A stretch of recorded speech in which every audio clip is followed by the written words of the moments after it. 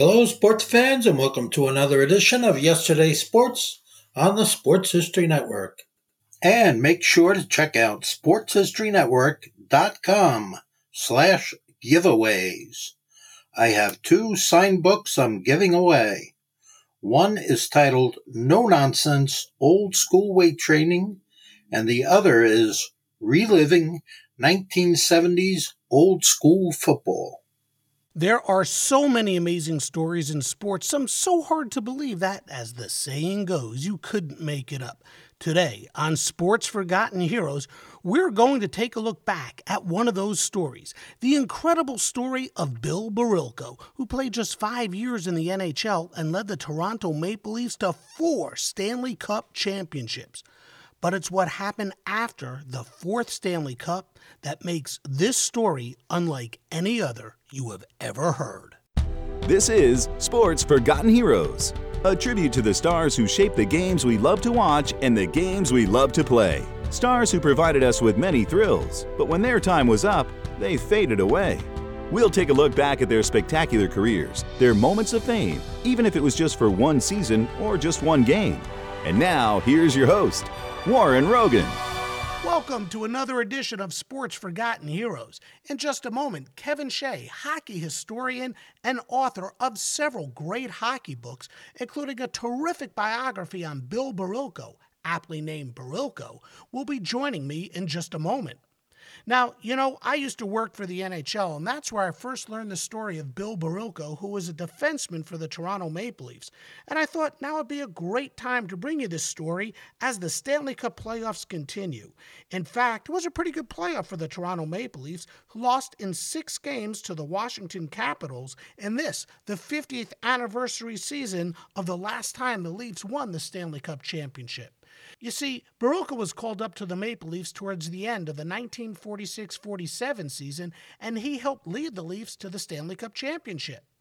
His second season is when he established himself as one of the hardest-hitting defensemen in the NHL, and again helped lead the Leafs to the Stanley Cup championship. His third season, Barilko helped the Leafs become the first team to win 3 straight Stanley Cup championships. His fourth season, Toronto stumbled a little, but the Leafs came back in the 1950-51 season to win their 4th cup in 5 years. Every game of that series went into overtime, and in the 5th and final game, Barilko scored the game winner.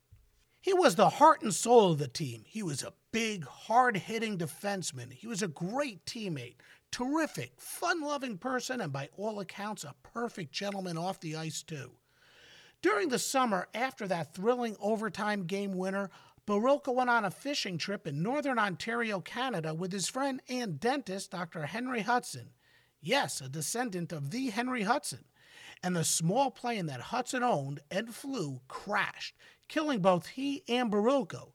It was the summer of 1951, and that plane wouldn't be found until the summer of 1962, 11 years later.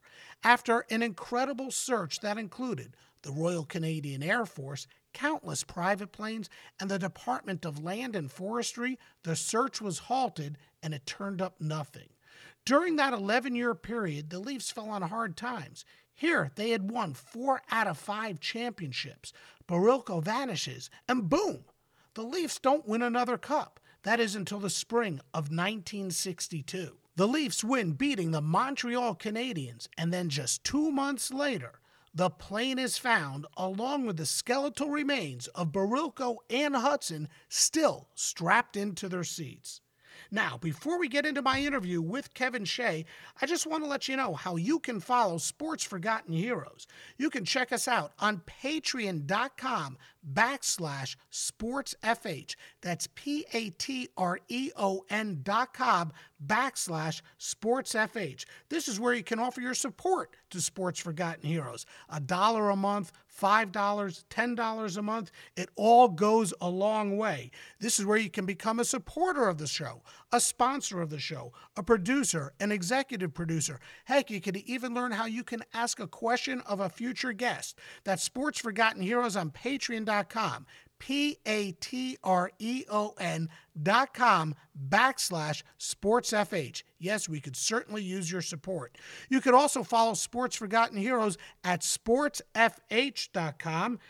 Love to hear from you, and this is where we'll take suggestions for future shows. You could follow us on Twitter at SportsFHeroes. Twitter at SportsFHeroes. You can search for our page on Facebook, Sports Forgotten Heroes. Now, back to today's podcast, and here's my interview with hockey historian and author Kevin Shea. Kevin, thanks so much for being here. Hey, thanks for the opportunity. It's always fun to talk hockey. Hey, so why don't we start where the story becomes, well, a story. Tell me about the trip, the events leading up to it, how Bill's mother and sister really didn't want him to go, and the kind of risky pilot that Dr. Henry Hudson was. Yeah, well, you're absolutely right on all fronts here.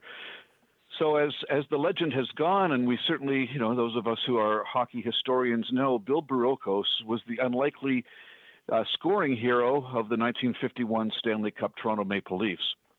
Scored the overtime goal against the Montreal Canadiens, backhander over the shoulder of Jerry McNeil in goal, and the Leafs win their fourth Stanley Cup championship in 5 years. It's an unbelievable dynasty at the time, and an unbelievable story about Bill Barilko. But so it goes. Bill had a store in Toronto along with his brother Alex. It was Barilko Brothers, and they sold, of all things, appliances and stereos and records, those 45s and albums that we had, or our parents, or maybe even our grandparents had. But he also sold fishing equipment, which was ironic because Bill loved to fish, but he hated the taste of fish. So it was a sport for Bill. So he spent some time at his store in Toronto. And, because of who he was, he couldn't buy a lunch or a meal if he tried, because there was always somebody glad handing him on the back. Hey, way to go, Billy. Let me buy you a bite to eat, or let me buy you a beer, or whatever. And he lived just down the street from where his store was, too.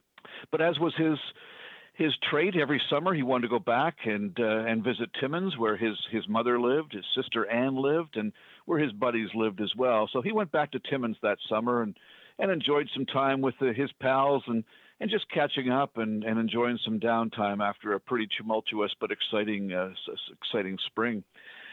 So late in the summer, he had already planned to go back to training camp, and there was going to be a going away party for him before he left. He was also going to stop in at his girlfriend's parents' cottage on the way and just get last minute visits in before his next season began. The 51-52 season began for the Maple Leafs. But his dentist, Dr. Henry Hudson, said, "Hey, Billy, you want to go on one last fishing trip?" Well, it turns out Bill was about the third or fourth choice at that time. A National Hockey League Hall of Famer, Alan Stanley, had been asked, but he'd been several times already, so he deferred to Bill. Bill's brother Alex was asked, but he deferred to Bill as well. And actually, they were going to go with Dr. Hudson's brother Lou, who was an Olympic hockey star and a doctor in town as well. But they found that the weight was a little bit too much. So it just decided that it was just going to be Dr. Henry Hudson, who was the pilot and a dentist in Timmins, and his pal Bill Barilko. And they were going to go fishing in northern Quebec. So Dr. Hudson had his own little plane, and little pontoon plane, and he was a bit of a reckless flyer. People acknowledge that, but he was well known in the city, and he had a cottage in the North Bay area, which was, just north of Toronto, a couple of hours by flight. And so he was a frequent flyer as well. They'd embark on this trip, and they were going to leave on Friday. And Bill's mother had this ominous feeling. Her husband had died on a Friday, so she didn't like anything to do with Fridays. And she said, "Billy, please don't go. Please don't go." And his sister implored him, what are you going there for? Why? Training camp's about to start. You got this going away party. You don't need to go on one last fishing trip. But, Bill was determined, and he certainly felt the lure of fishing with his pal. So they decided to go after all. So his sister packed a lunch for him and gave him a little bit of money because he was a little short at that time, only just because he didn't get a chance to go to the bank. His mom wouldn't say goodbye because she just had a terrible feeling about Friday, and the two of them took off for Seal River in northern Quebec. And as we understand, they had a terrific time. They caught all kinds of Arctic char, which they both cherished, and Dr. Hudson loved. Apparently, was the taste of salmon, taste similar to salmon, and they really liked it. It would put up a struggle, so it was quite a challenge for fishermen as well. And they caught a number, and then they had to come back for Dr. Hudson's dental practice and Bill's going away party and training camp, and they refueled on the way, and that's the last that they were seen. They were supposed to come back and be back on the Sunday night, but they didn't arrive. But that wasn't all that unusual. Dr. Hudson, sometimes if the weather was bad or if the fishing was great, then they would stay an extra day. And his patients were patient at that because this was not uncommon. And the same with Bill. They didn't want to take any chances. And so when Bill didn't show up for his going away party, it wasn't devastating to anybody. It was just like, hey, I guess they must have had an especially good trip. So it wasn't until the Monday and nobody saw them that people started to ask some questions. And neither one of them had returned, and nobody had seen them, and started to put up the warning signs and start to look. And as the days went on, all of a sudden they called in all kinds of people to look, including the Canadian Air Force. And in fact, they mounted the largest single search for an individual that has ever been taken place at that time, and couldn't find any sign of the plane, nor Barilko or Dr. Hudson. That's when the rumors started. Now, rumors start on every occasion, but this one was pretty ridiculous, to be very candid. Bill's parents came from what we would today consider to be Russian immigrants. And so people were conjecturing, you know what, I bet you Bill has gone on some secret plane, and not plane necessarily, on a secret play to teach Russian boys how to play hockey and improve their wares. And then others were thinking, well, Dr. Hudson's a dentist, and he would use gold in the fillings. And I bet you what he's done is he's found a gold mine there, and he's got some gold, and he's smuggling it home, and he's going to take it to New York and have it processed and make a ton of money. And, well, it was just so ludicrous. It was so ludicrous. But anyway, those were the kinds of rumors that began that way. And it went on. And nobody found any sight of Barilko, Hudson, or the plane that they were in. Well, the hockey season started, and they kept the Bill's number 5 and his equipment in his stall. Dr. Hudson's practice at that point had moved to another dentist, and so things continued on. But life had to go on for others as well. And it wasn't until 1962, the same year the Leafs next won the Stanley Cup after Bill Barilko's goal in 1951. So 11 years later, they had won the Stanley Cup, and shortly thereafterwards, a pilot, just by luck and good timing, was in the area, not looking for the crash site, but looking for something else, a helicopter pilot actually, and happened to see a glint of metal in the vast forest north of Cochrane, Ontario, which is northern Ontario, somewhere north of Timmins, where Bill was from, and circled it. Didn't know how to mark it, so he threw toilet paper out as he was circling, just to try to mark the area, and so he could come back later on.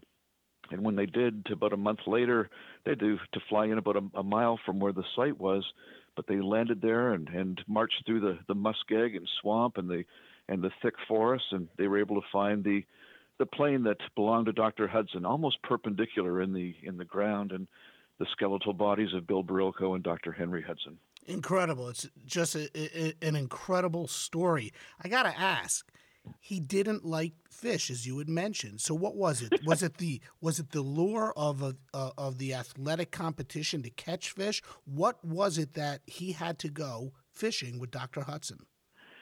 As I understand, that's exactly what it was. Yeah, he enjoyed the sport of fishing, the challenge, man against fish, and but he found it very relaxing too. Bill was just an easy-going guy. He loved to go to cowboy movies. He loved just to take it easy and hang out with his friends, and he loved the sport of fishing because it just really was relaxing. And when you did feel that little tug on your line, all of a sudden, then that's when the competitiveness began. So I guess that's exactly what it was. I guess we'll never truly know, but I do know through that it was relaxing for him, and it was a challenge. We're going to come back to that tragic event in just a moment. But first, let's focus a little on Bill's career. It's not like it was a foregone conclusion that he would ever play in the NHL. As you have written, he was not a great skater, but he could hit. He went out west to play in the Pacific Coast Hockey League for the Hollywood Wolves. Tell us about his time there, how much he enjoyed it, and then the circumstances that ultimately led to his call-up to the Leafs, which at the time, at least the way I understand it, he thought he was being called up to play for Pittsburgh of the AHL. Yeah. Well, Bill Barilko wasn't even the best hockey player in his family. His brother Alex was actually a better hockey player than he was. But Bill worked really, really hard, and through circumstances and, again, good timing, he was fortunate enough to work his way through the ranks, and he was signed to the Hollywood Wolves of the Pacific Coast Hockey League, as you mentioned. Now, at that time, they would have been a fourth-tier affiliate of the Toronto Maple Leafs of the National Hockey League. So the Maple Leafs were in the National Hockey League. Their American Hockey League affiliate was the Pittsburgh Hornets. They had Tulsa in the Central Hockey League. And down below them was a minor pro league called the Pacific Coast Hockey League, and their affiliate, very loosely affiliated, was the Hollywood Wolves. There were a few players on the Hollywood Wolves who had spent some time with the Leafs. There was a guy named Cowboy Anderson, nicknamed Cowboy Anderson, who had played with the Brooklyn Americans and became property of the Toronto Maple Leafs, although never played with them. And he went down there and he became a real mentor for Bill. Coach of the team was Bob Gracie, who had won the Stanley Cup with the Leafs in 1932, and there were other players who had had a sniff with the Leafs or were prospects as well. But Bill gets sent down to the Hollywood Wolves, and so he's there in the 1945-46 season, and became an instant darling because he was one of those players who left it out all on the ice, and to use a more current expression, but every shift that he played, he was taking the body, he would drop his gloves if need be. He wasn't a prolific scorer, but he was one of those fan darlings that people just embraced. The other thing about him was that he was a good-looking boy. And so, as often happens with publicists, and I should say that with a grain of salt because I'm one myself, but you sometimes look for opportunities and you look for stories. And so, because he was a good-looking boy and an athlete in town, publicists from the hockey team were looking to get him into the paper, so they would pair him with Hollywood starlets who were looking for some press as well. And it went the other way too. The film publicists were looking to get their film actresses into the papers, so they would get them with a popular athlete. So Bill was often squiring very attractive ladies, which he certainly was not adverse to. They weren't dates per se, although I'm sure that a few of them turned into dates, but it was just more of an appearance, and it was a chance for him to go on a nice evening that was paid for by somebody else.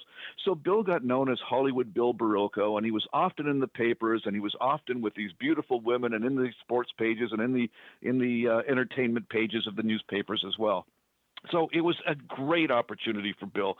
You have to remember that before he flew there too, he'd never been on a plane. His scope of interest was pretty much based around where you could walk or ride your bike in the Timmins area for the most part. Wow. So this was a big, big deal. And for a guy who loved cowboy movies, this was the greatest thing that could ever happen to him.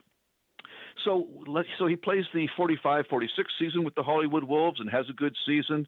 He plays the next season with them as well, and the same sort of thing. His popularity escalates.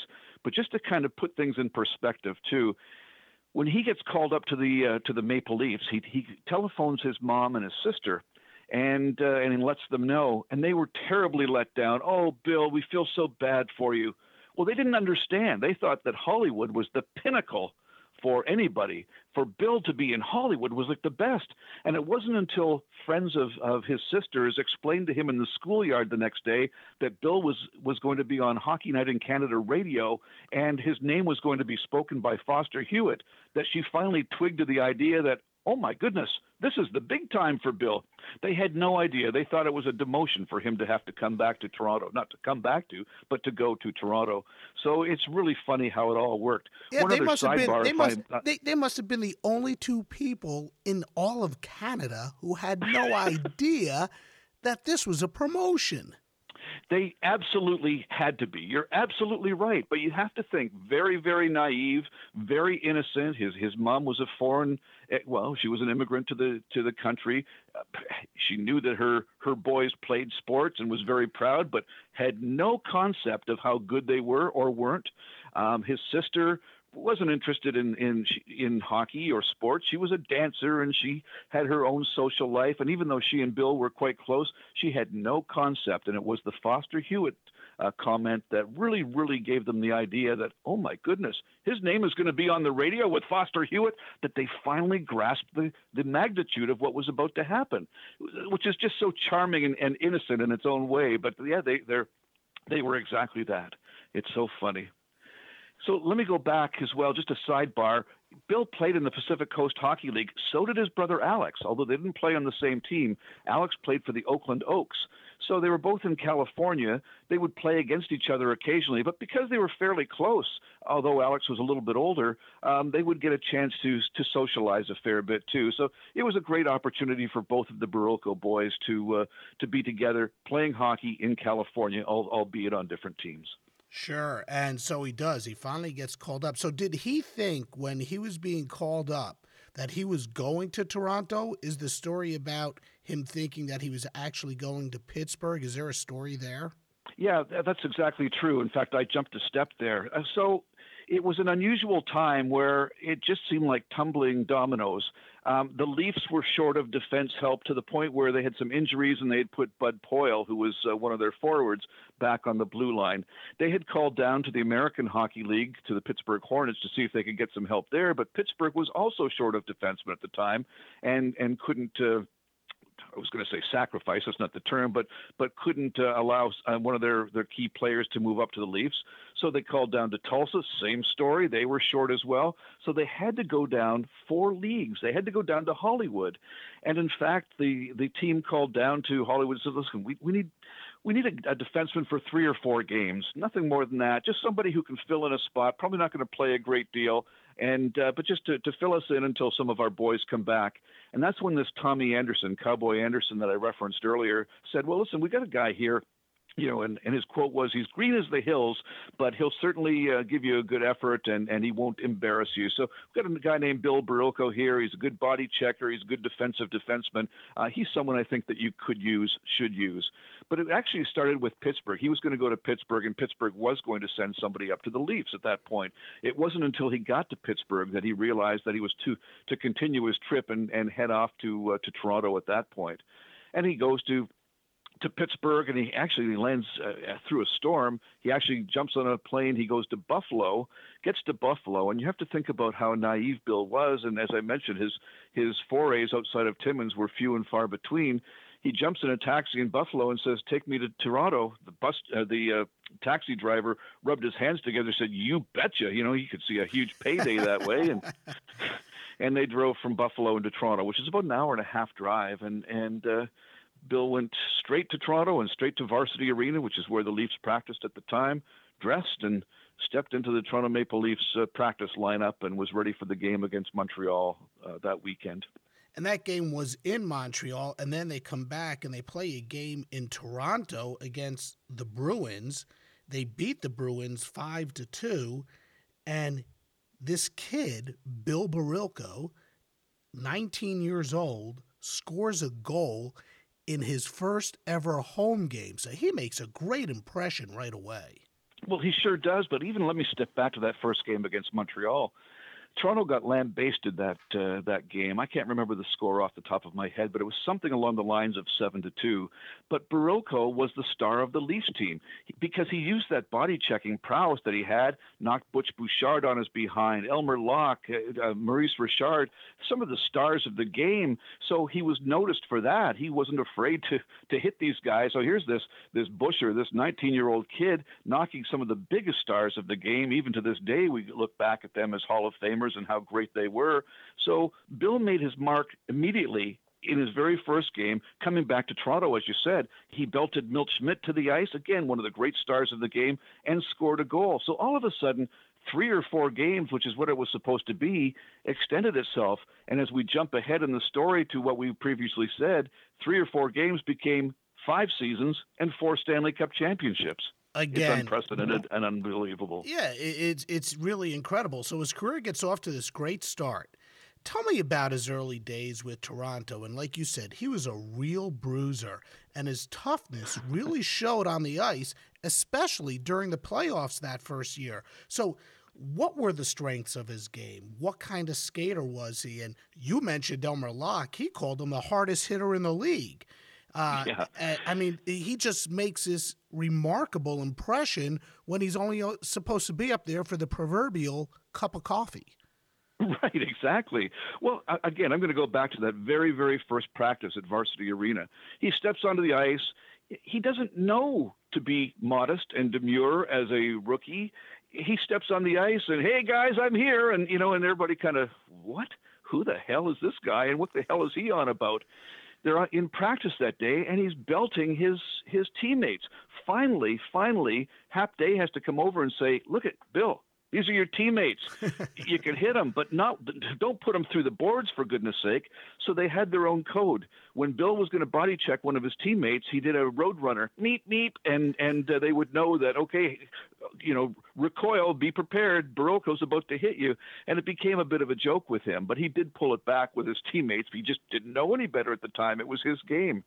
Bill was an adequate skater. It was something that he never, ever excelled at. He was good enough to play, certainly, but that wasn't the strength of his game. His game was defenseman. He was a body checker, a shot blocker, and when he was paired with Garth Bush on the blue line, the two of them were almost impenetrable. They were just that good, and Bill would body check you and dish the puck up the ice and go on from there. So it was a tremendous time, both for Bill and for the Toronto Maple Leafs. You have to think that Jim Thompson and Gus Mortson were the other defense pair for the Leafs at that time. So, you talk about the Montreal Canadiens of the 1970s with their big three. Well, Toronto had something very, very similar with Thompson, Mortson, Barilko, and Bush. And then for a fifth defenseman, they had Wally Stanowski, who was no slouch either, and had certainly been with the team for some time and was a tremendous defenseman. So the dynasty had begun with these young players growing together. I'll run the parallel to the Edmonton Oilers of the 1980s, just that they were young guys. They partied together. They socialized together. Every Monday was going out dancing together with their wives or partners.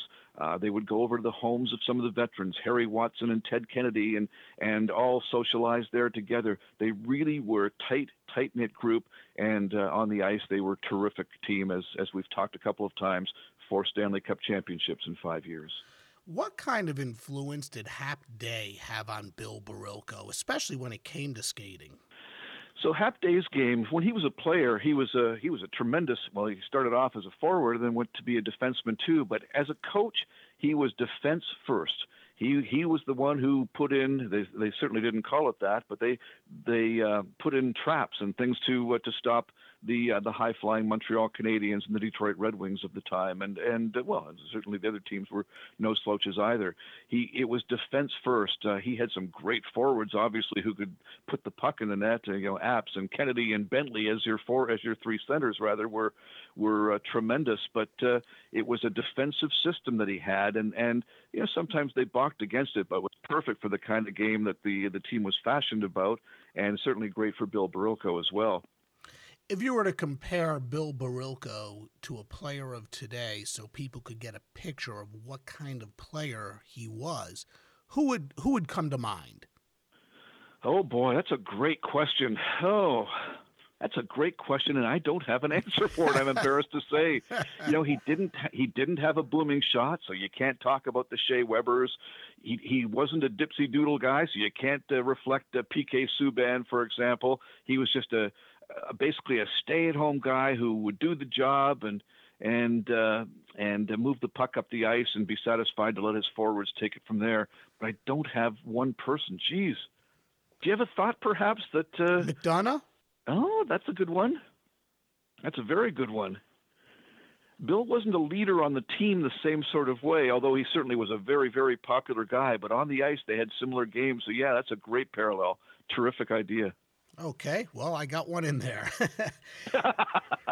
Very good.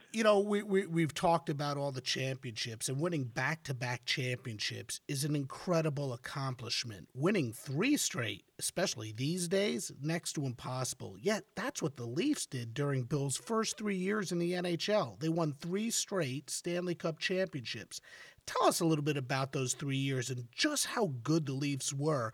And as you had just mentioned about being a leader, is it true the statement by King Clancy, as goes Barilko, so goes the Leafs. Were the Leafs really Bill Barilko's team? Well, in some ways they were. You have to remember that they had guys like Ted Kennedy, who, was one of the great leaders of NHL history. He was on the team, wasn't that much older than Bill either, but it was really Ted Kennedy's team. But Barilko was such a large part of it because he was that happy-go-lucky guy. He was the guy that said, "Hey, come on, guys, let's all go to the movies," and they would all go to the movies, or most of them would, or "Hey guys, let's go down to Franz and have a bite to eat," or I guess maybe it was Franz, but Bull's Eatery or whatever at the time, and they would all go for a bite to eat, and it was just that kind of thing where he was a bit of an opinion leader within the team. And he was very popular, and his requests for public appearances were right up there with the stars, the bigger stars of the team as well. So, Ted Kennedy was the on ice leader with the C. Harry Watson was a little bit older, had been around quite a bit too, and he and his wife were the couple, I guess, that would often have people over to their home, or if there was something that needed to be talked about, Harry Watson might take Bill aside and, "Hey, listen, Bill, you got to slow down on the dating scene," or whatever it happens to be. And it was that kind of thing. But Bill was definitely right up there with the leaders on the team. Never meant to be. He certainly wasn't a leader by birth. He had never really been a leader all the way through, but just one of those things that you assume as time goes on. I think once that he had established himself as an NHLer fairly early in that first season, people respected what he did, respected him for what he did on the ice as well, and just loved the fact that he was happy-go-lucky and laissez-faire, and went from there. It caused a little problem in the 1950-51 season. I think he was, we have to read between the lines a little bit here, and I don't want to necessarily cover him with any kind of a shadow, but he was dating a great deal and spending a great deal of time off the ice in social situations. And there was a time where, at that point, Joe Primo was the coach and Hap Day the general manager, or I guess by title, assistant general manager. Conn Smythe still had the title, but they sat him down and had to talk to him and say, "Look at Bill.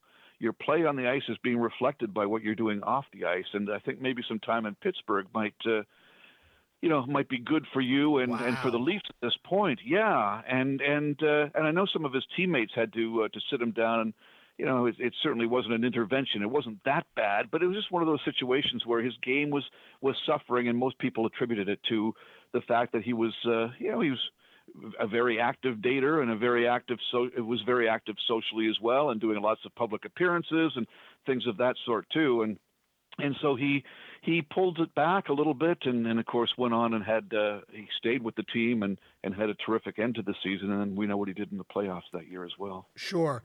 So, perhaps, as you had said, he left everything out on the ice, which could have also led to the fact you don't always have to be the vocal leader, but the way you play, you're a leader that way too. What happened the fourth? That's exactly what it was. Yeah, that's exactly what it was. What happened that fourth year, 1949-50? The Leafs had just won 3 straight Stanley Cups, and 49-50 wasn't as good a year. What happened?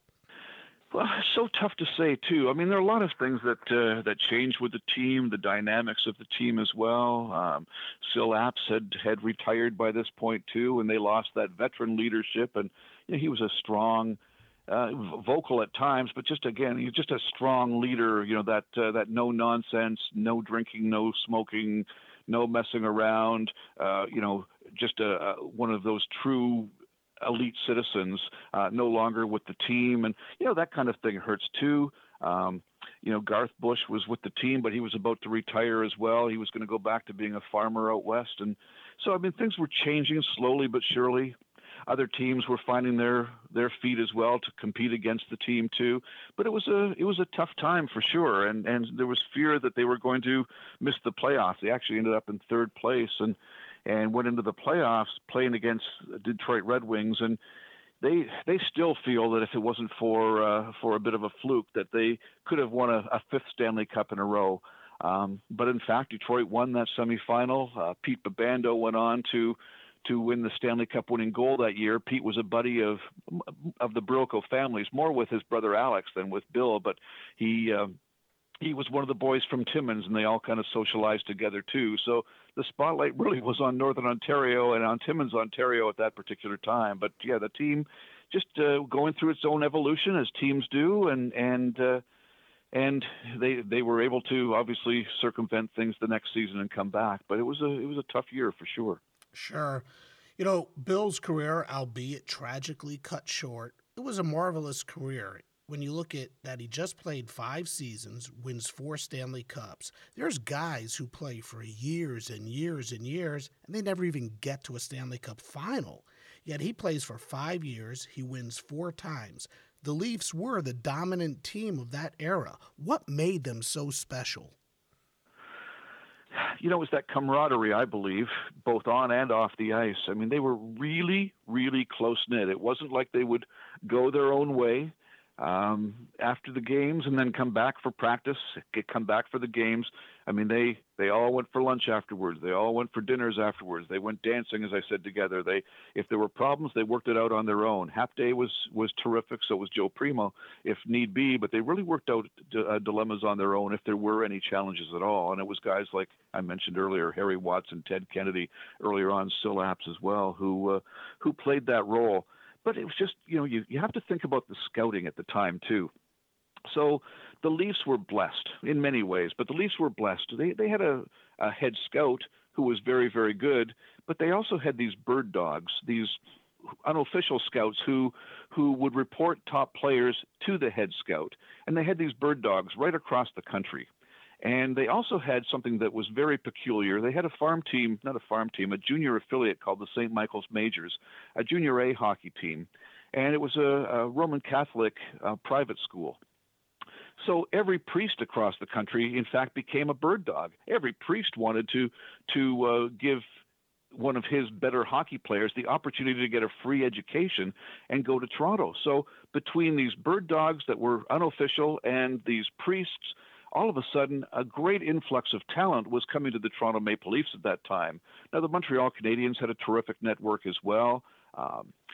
But, there were teams like, to a lesser degree, the New York Rangers and the Boston Bruins, who just didn't have the capacity to have that same kind of network to find talent. This was long before the draft, so this was all about signing players to the dreaded C forms, B forms, and A forms that would indenture players to the team basically for life, or until the team decided to move them out at that point.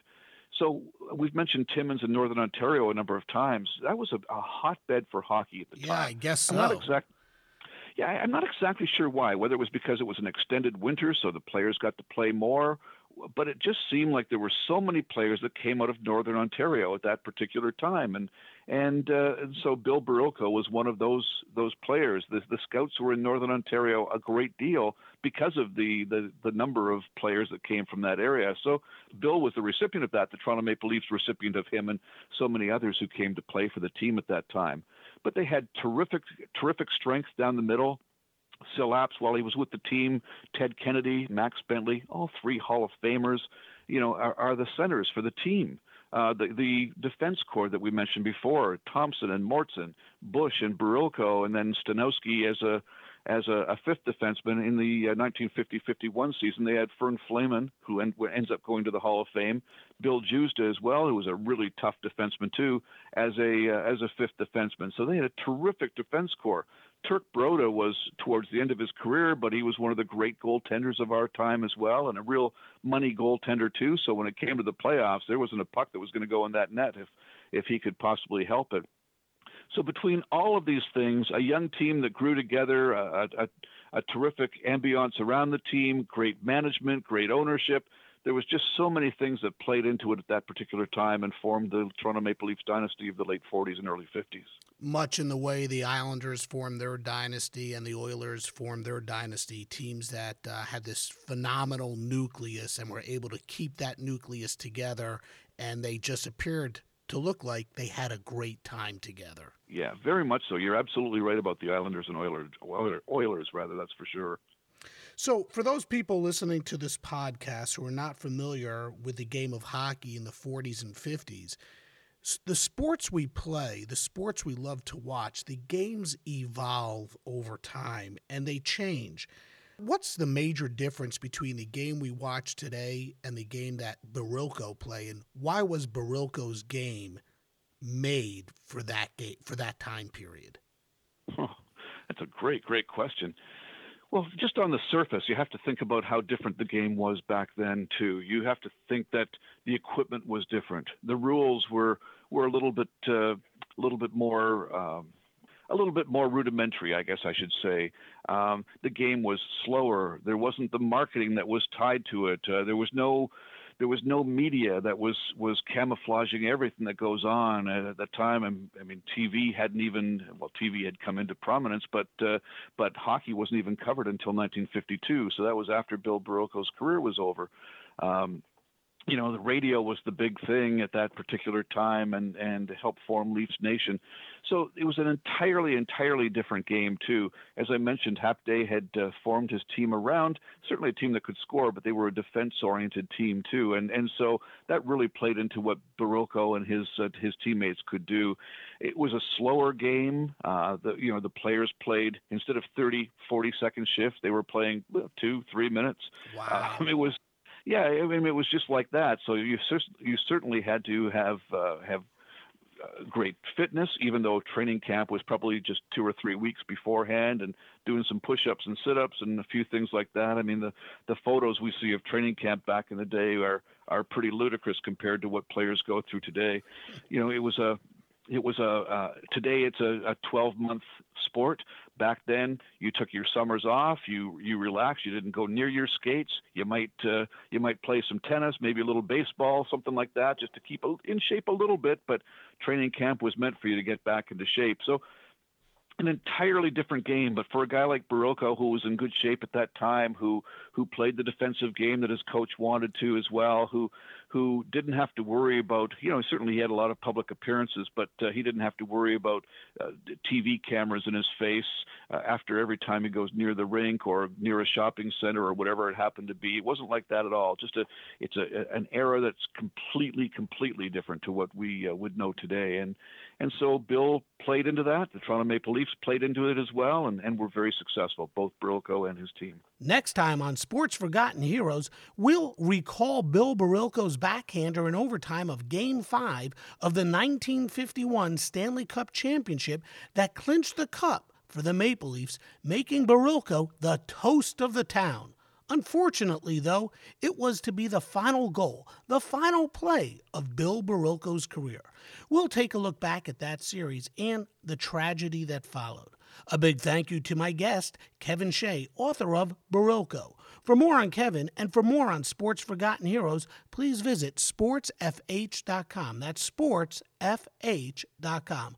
Also, if you would like to become a sponsor of Sports Forgotten Heroes or to just show your support, please visit our page on patreon.com at patreon.com/sportsfh. You could even learn how to ask a question of a future guest. That's patreon.com/sportsfh. Follow Sports Forgotten Heroes on Twitter at SportsFHeroes or on our page on Facebook, Sports Forgotten Heroes. Thanks again for listening, and I'll see you next time on Sports Forgotten Heroes.